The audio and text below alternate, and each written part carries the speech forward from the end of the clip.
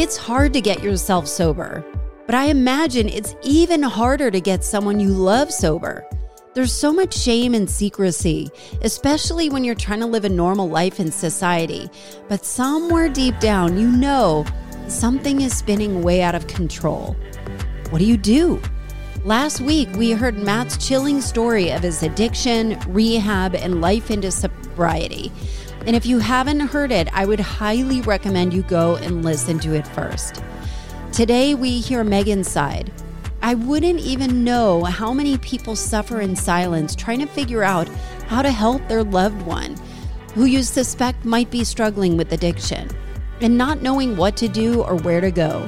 I'm so grateful for Megan's courage to share her story and offer some ways to help. If you are struggling or suspect someone you know who is, you can call the National Drug and Alcohol Treatment Hotline at 1-800-662-HELP.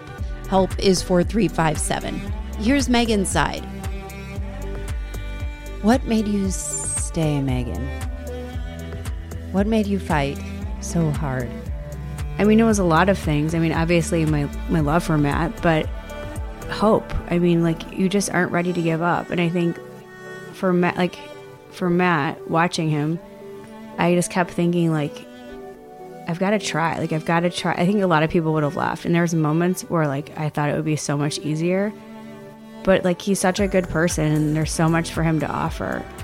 And it, like, this is our journey, you know? And so I just knew there was something better and something more, and that we would all be better. But I mean, you know, obviously Matt, but then, like, your kids, you're like, I don't want this to be my kid's life. You know, I want something different for them. So one thing I noticed in one of our conversations, just as friends, and you said, I wish I want to help others that are in codependent relationships. Yeah.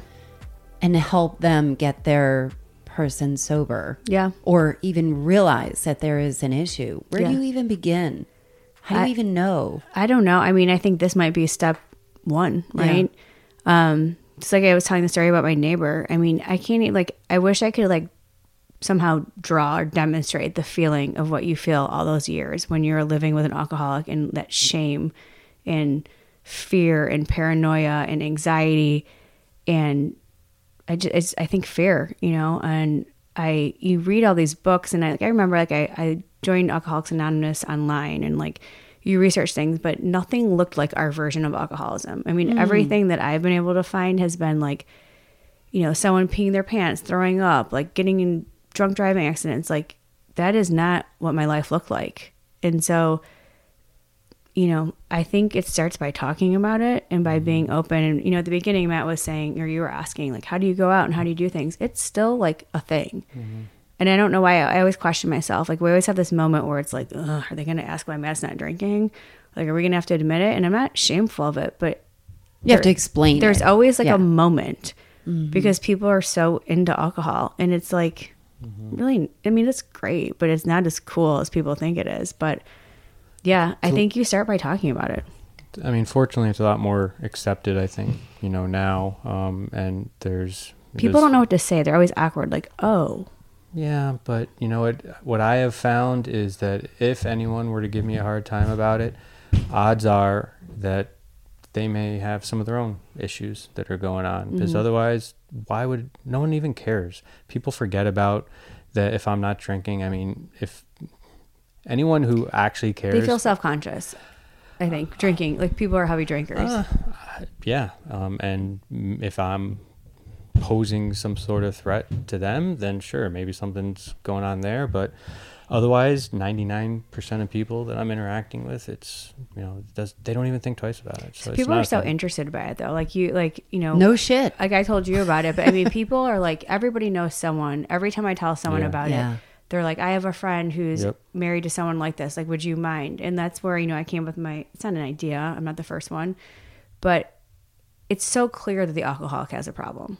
It is not clear for the spouse or the parent, or maybe it is. For me, being married with young kids and trying to, like, make new friends in a new city and all of those things, like, there was nothing. There was no support. And so, you know, I've always thought, like, if I could help one other person who's in a marriage where they feel crazy because their husband or their wife is telling them, like, you're the crazy one. I'm not drunk. I didn't drink that. I didn't spend that money. I didn't do that. I didn't come home that late. You're like, I mean, it got like the alcohol ends up manipulating you just to get what they need, which is their next drink. And it feels like shit. I mean, we moved to Atlanta. Sorry, Matt, go ahead. I took the job at Coke in Atlanta knowing that this would probably undo our life. Like, I knew it. Because we were at home with our family and the structure, like, there's just enough to keep the parts all together. And so I took it knowing, number one, you know, financially it would afford me opportunities if this didn't work out, if he didn't get sober. I didn't know what was going to happen. And then I just knew, just based on everything he's described, that he would fall apart. Which sounds like mean as I'm saying it. It needed to happen. But I didn't know what else to do. Like, I literally did not know what else to do. And I was so afraid that I was going to be wrong, that he wasn't an alcoholic. Like, listening to it, like, that sounds insane right now. No, that actually sounds really clear, because I think the line is so different. You know, Matt, when you were talking about, oh, I'm not like that guy. You know, Right. I'm not out drunk in the bushes, or I didn't, you know, Right. ride my bike off of a bridge or something by mistake. You know, I'm not that homeless guy that's looking for alcohol. I just think it presents itself in so many different ways. And I wonder what that, you know, is there a clearer definition of what alcoholism looks like for that particular person? Or even just addiction. Right? Or even just, you know, as a spouse or a partner of somebody or a friend of somebody that you suspect are having troubles with it. I mean, is there any guidance there? The best thing that I've learned is it's not necessarily frequency or quantity, which is usually, like, when I talk about it with people, they're like, oh, you know, sometimes I've thought about it because I drink X times a week and I drink X beers or X whatever. It's what it does to you when you use it. Are you able to stop when you say you're going to stop? Are you able to only do so much? Are you only able, like, is it changing you as a person? Is it making you do things that you wouldn't normally do? And I'm not talking, you know, get up and karaoke sing or kind of, you know, have something fun. But are you finding yourself at a strip club when that's not something you would normally do, you know, as a person, or whatever the case may be? So it's what it does to you. And, you know, I had a high tolerance. I'm a little guy, but you could have someone who, you know, my mom was always like, oh, if you drink more than 2 beers, then, you know, that's a problem. Well, everyone's different. Everyone's different sizes. And you know what? Some people who drink 2 beers every day, maybe they do have a problem, even though it's quote unquote only 2, because it changes them in XYZ manners. You know what's so interesting when we did this, and I did this, like, very quietly. I think I asked my best friend and her husband to write a letter, and some family members.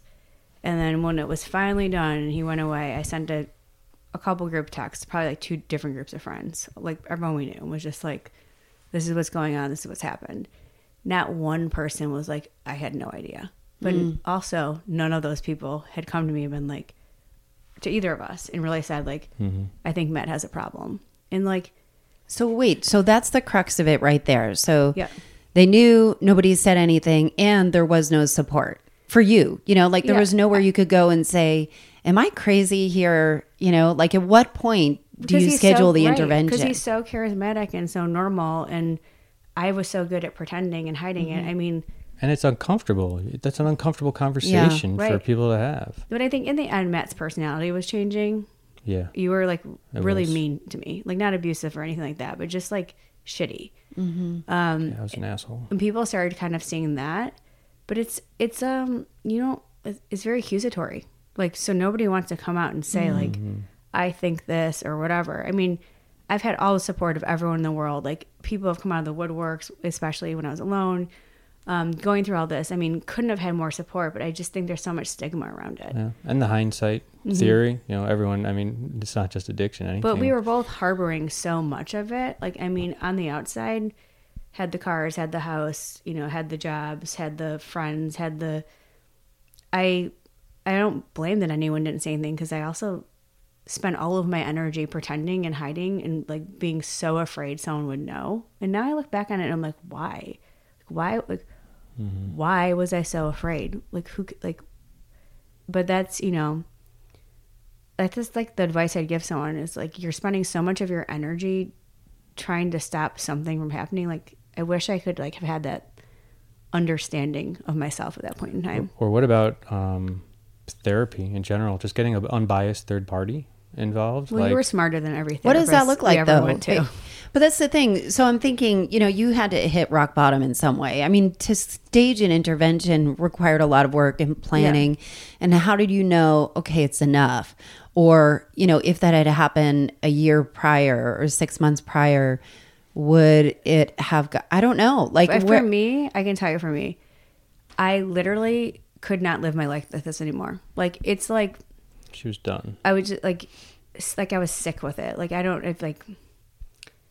almost like you couldn't stand the taste of something anymore. Like, you could not actually, like, you know how it is with like of alcohol you've thrown up on. Like, that's how I was with Matt's disease. Like, I literally could not take a second more of it, and had decided that I think I was 40 at the time. This is not the life I want. Like, I do not Matt was gambling. He was spending money. He was going out. I was miserable. I wasn't happy. I didn't have friends. I didn't have a social life. Oh, I think my tipping point was I went on a 40th birthday party to Mexico. And I called Matt from Mexico, and I could tell he'd been drinking all day. Matt's having more fun than you and your 40th birthday party. But he ended up going out and leaving. He went like 9 houses down the street and left very little children alone. And then the next day I called you, and you started yelling at me about like my flight time. And it was my friend saw it. It was the very first time I started crying, and I was like, something is wrong. Like, it was like the dam broke. But I had been leading up to it for a year. So I moved to Atlanta. I knew this was going to happen. I just knew it. I did not know what to do. So I started exercising. And at this point in my life, I couldn't exercise because I was so trying to control every aspect of our life. Like, I wouldn't leave the kids alone. I wouldn't let him drive. I was just in like micromanagement of every aspect to keep our shit together. And then I went to a therapist for an entire year to like work up the courage to admit to myself that something was wrong. And then I just got to a point where I was like sick with it. And it was not one thing. The one thing was that trip. And then I came home and took Claire to a dentist appointment because she had a cavity. And he told me it was my fault that she had a cavity. And for some reason, like that moment, and when we came home and you didn't remember we took her to the dentist, for some reason that was just like the straw that broke the camel's back. And I remember I called his mom because you were going to fly home to Michigan for some reason. Softball game. For something. And she was like, why is he coming home for a softball game? And for some reason that led to us talking about his drinking. And she's like, do you think he has a problem? And I finally admitted, yes. And I've always felt like I had to like fix it for her. And I was like, yes, and I'm done. Like, I actually think I'm going to ask him to move out. Like, this is over. And so that day they wanted to like basically like pick you up from the airport and put you in rehab. And they somehow ended up like talking to a bunch of different people and ended up learning like that was the absolute worst thing to do. So, I mean, really we owe it to his mom because I had the courage to finally admit it. And I think she needed to hear it from someone she trusted. But I had no plan. Like, intervention wasn't my idea. My idea was like, go get your shit fixed. Like, I literally cannot take a second longer of this. Terrible for my kids, terrible for me. And she was like, let's do an intervention. And that was an incredibly therapeutic process. Like, if you can afford it and do it, just to get it all out and admit all of the things you're holding in, it's amazing. So what would you suggest for some people that might suspect that there might be an issue? Like, where do you even go? Because it sounds like you have to go through all of these hiding and pretending, or, like you said, what if I'm wrong and he doesn't really have a problem and I'm just spinning out of control? You're not. I mean, my biggest lesson has been my gut. I mean, if I even reflect back on early days in a relationship, like, I always knew it. I just wanted it to be wrong. But I mean, I think talking about it, questioning it. I mean, there's so many resources, but it's so like going to a meeting and talking doesn't work. I don't know. Wow. What would be better? Like, what are the resources? I mean, you can go to an alcohol. Did you do Al-Anon? I did it online. I never did it in person. That works for a lot of people. It does work for a lot of people. So if you don't have maybe the financial resources to do interventions or whatnot. Are interventions expensive? Yeah. They sound really pricey. Yeah, so is rehab. Like really, and we picked like a middle of the road because if it was too nice, you would have like liked it. Like I remember having the conversation being like, that one's too upscale. This one's like shitty enough that he'll want to leave, but like nice enough that he won't feel like he's better enough, than them. I mean, it was still a 6-digit investment. Yeah. Wow. Yeah. But I mean, I guess to answer your question, I would like to normalize it a little bit and have people talk about it. I can't even tell you the amount of relief it feels or it felt when I finally admitted it. Like it took so much weight off and all, like it wasn't terrible. Like the world didn't end. Nobody hated me. Like it was just, and who cares if you're wrong?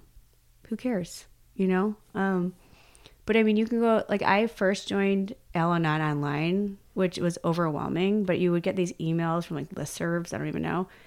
And even just observing some of that, I mean, some of them were like extreme cases, and that I didn't really relate to. But there was enough stuff that was like my situation where I was like, okay, I'm not crazy, you know? But I mean, I went up through this whole point where I would like count how many beers he drank. I would like take pictures. Like there's this whole like crazy making period where you're like, I knew what I was doing was psycho, but I like needed data to prove it. Therapy, talking to someone, just talk to us. We'll give you our number, and I take calls still from people that go to my rehab place. Like they have my number and they give it out to people that they think it could be helpful with, because it helps me keep sober. When I get to talk to someone who's going through it, that brings back a lot for me and helps me with the tape that I was referencing earlier on, like, oh shit, yeah. That's not anywhere. It's just like a good reinforcer. So it's just as helpful for us to help someone as it is for that person seeking help. Are you still in AA now, or do you still attend meetings? I do, but not nearly as much. I used to go every single day. I'm going a lot less frequently, and I still talk to my therapist every week, and that's something that she's kicking my butt on. It's one of those things. It's kind of like exercising where you don't want to do it, but every single time I do it, I feel great. So I just need to do it more. What are your thoughts on the drinking culture? Is it annoying? I think there's actually more of a push towards a cleaner lifestyle. Sober curious is the new. What is sober curious? It's this new thing going on where people are realizing that life without alcohol is making them just healthier mentally and whatnot, and they're giving it a shot. It doesn't mean they're necessarily abstaining. I mean, I think it may just be the flavor of the month or whatever have you, but if you Google that, sober curious, you'll see that a lot more people are starting to do it too. But that makes me more scared for, okay, if people aren't, necessarily drinking, then what is it? Is it the farmies? I mean, I think that's already happening. Yeah. So it sounds like just the proclivity towards addiction or just excess. Yeah.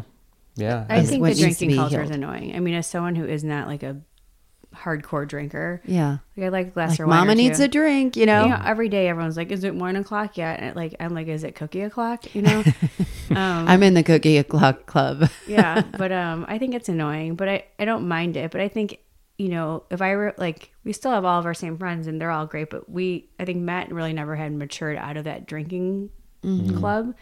But now I think you pick more people who are more like yourself in that stage in life. And if Matt was still drinking, we'd probably gravitate towards people who wanted to day drink and things like that. And so nothing wrong with that. That's just not something we enjoy. And so I think you end up kind of re-engineering your interest towards people who have more things in common. That's where you spend your time. And, we spend our time in different places and meet people doing those sorts of things. But it is weird at first to get to know people without having it to be surrounded by drinking. Like in your early days, a lot of people you meet, at least for me, was like over getting like butt ass wasted at a bar night. And then you have all these memories and then you build upon that. It is hard as an adult to meet new people and like slow roll getting to know them, like getting over that awkwardness and not drinking. Right. You guys are the perfect example. I mean, that's why I think we've inserted ourselves so heavily into our school communities, because shares the same types of morals. Our kids are spending time. We might as well make friends with those parents, and we've been so fortunate to meet you and Chris and the other families there. That's really worked out pretty well. I think one thing I noticed about you two that I don't know, sit around and notice, like the emotional intelligence thing. But I noticed how intentional you are on how you communicate to each other and support each other, that it's not like you guys have a very high respect for each other. The way that you communicate, you guys are looking at like, oh, really? Yeah. You know, like it wasn't always like that though. But I'm saying, I know this is an active practice. So what does it look like, if you don't mind sharing, from a marriage perspective? Because that's not like, oh, we just love each other so much. That is fucking work. Fuckload of work. I mean, we had to get to know each other through couples therapy. Like from scratch. I mean, it's like kind of like first dating again. And we did marriage counseling. Sorry, go ahead. No, I was just going to say it's same thing.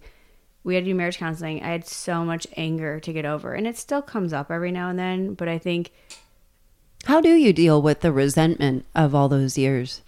Therapy. I mean, getting it out, like just owning it, or like, you know, I would say we really had to get to know each other again. And then Matt had to learn what I like and vice versa. And we had to learn what our triggers were.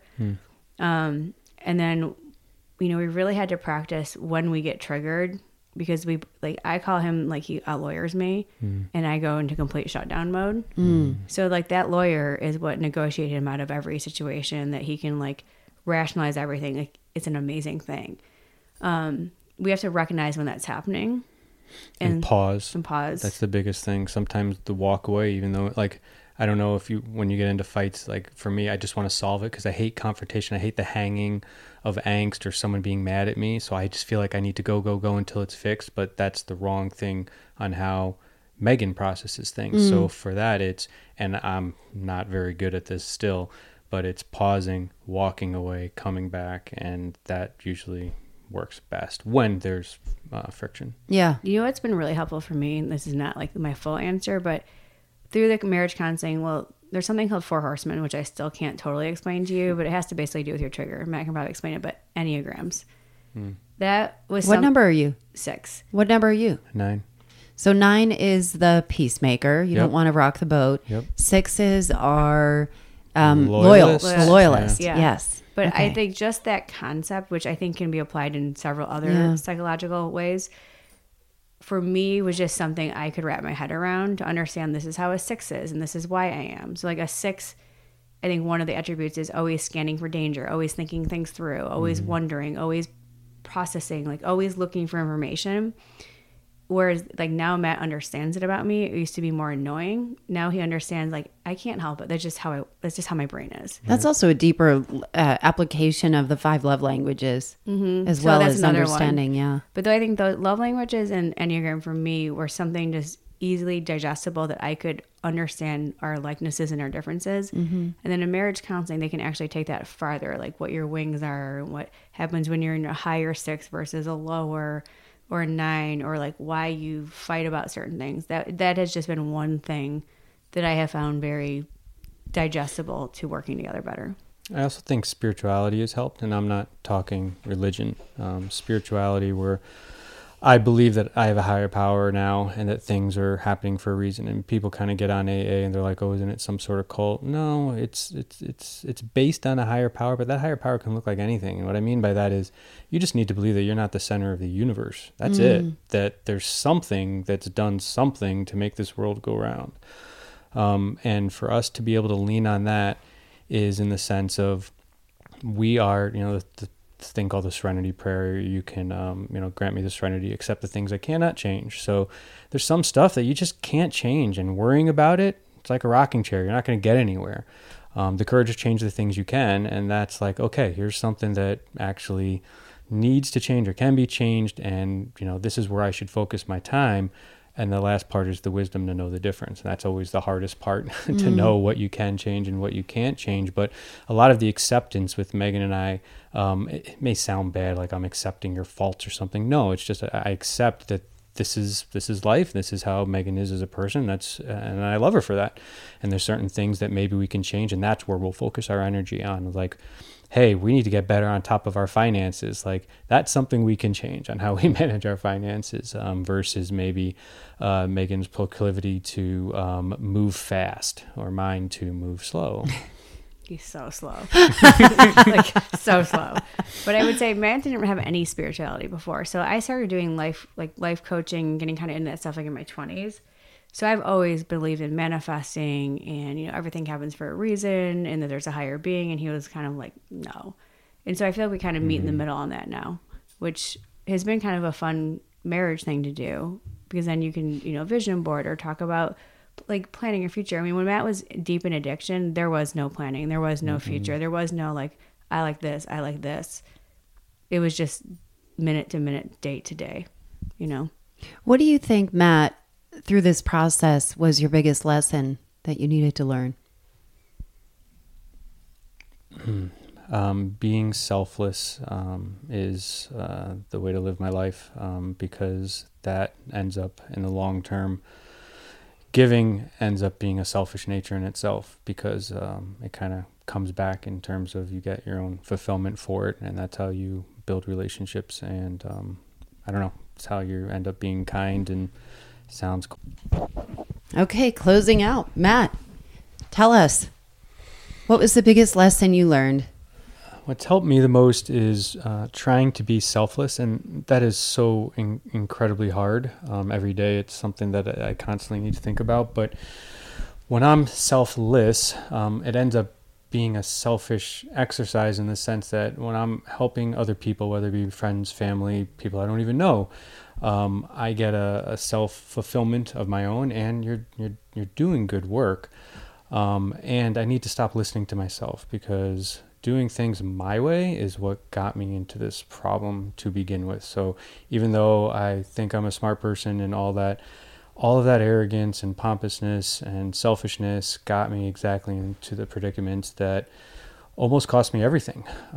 So relying on a higher power, friends, family, relationships, other people, that's the way that I'm able to live a happy, healthy life and maintain my sobriety that's been just over 30 months now, and I'm super proud of that. Congratulations. Thanks. It's a lot to be proud of. Thanks. I wonder, from you, Megan, what do you think is the biggest life lesson you learned through this process? I mean, I was thinking about that because I was wondering if you were going to ask me that next. You know it. I think my answer is to listen to your gut, but I recognize that is a really difficult thing to tell someone to do, especially when you're living in fear and paralyzed by it. But I mean, when I reflect back on the past, I don't know, Matt, how long have we been together? Like 13 years, 15 years? Almost 15. That gut intuition was there this entire time. And I think on the other side of fear is freedom. And if I had just had a little bit of ability to listen to my gut and to tune into what I felt in my stomach, essentially, this entire time, how much sooner I could have helped. I mean, but having said that, everything happens for a reason. But I don't know. It's really hard to tell someone not to be afraid of something this big and this scary. But honestly, it was scarier not to deal with it and not to listen to my gut than dealing with it. Like, there's so much freedom in letting go of like all that shit you're carrying around. I guess you also feel like you feel alone until you aren't. So alone, like so alone. And you spend so much energy. And I think that was like one of the tipping points for me, was just so much energy went towards hiding my anger. I call it rage because I was literally like bubbling beneath the surface, but hiding the rage and hiding the problem, that like there was nothing left over for anything. Like when I reflect back on the times, especially after we had kids, because, you know, Matt was an alcoholic and that was stressful. Then there's the financial piece, and then having 2 kids that are 17 months apart and working a full-time job. Like, I was fucking exhausted 100% of the time. And you really just couldn't even enjoy your life. I look back on that and think like, what a waste of energy, when I could have been like getting another degree or learning a new activity or building my confidence. And it was just tearing me apart piece by piece by piece until there was nothing left but like a puddle. So, Matt, what does it feel like to be sober? Oh my gosh, I feel like I'm on top of my game. I have very little anxiety when it comes up in the moment, of course. but I'm able to manage it a lot better, and I just feel in control, which was something that I strive to achieve, and why I probably was so controlling with Megan or other people, and why I was such a dick. But now I don't know. It's a relief. I've never felt more productive and fulfilled in my life. The things that bother me are things that probably bother pretty much anyone, and yet I'm able to deal with them. I feel better. But it's also, it's practice, not perfection, or progress, not perfection, excuse me. So I'm still trying to get a little bit better every single day. But yeah, I thank God, I thank Megan, I thank everybody, my mom, Feinberg Consultants for the intervention. They've been instrumental, and I've stayed in close contact with some of the people there. And then Caron, Caron was the rehab place I went to, and IOP here in Atlanta. All of those places, and my primary therapist, David. These people saved my life and saved my family's life, and now hopefully I can give a life to my children even better than what I had. That's so beautifully said. So if somebody wanted to reach out to you or felt like they might have some questions, how could people find you? Sure. For me, hey, Matt Heather at Gmail. Matt Heather, M-A-T-T, Heather, like the girl's name, at Gmail. And what about you, Meg? Well, I don't have an email address yet, but I'll make one out that you can plug in here. But, can you just like edit that in later or something? Yeah. I'll make up an email address, but I would say they can just reach out and either Instagram me or email me, and I'll link it in the show notes. Yeah. And then I would just be happy to have a conversation. Like, I totally recognize what it feels to have that moment of like, I literally don't even know what to do. And just for me, at least when I was in this early stages, it was just like these little tiny steps of confidence that helped me get to a point where I could do something that would end up being change in my life.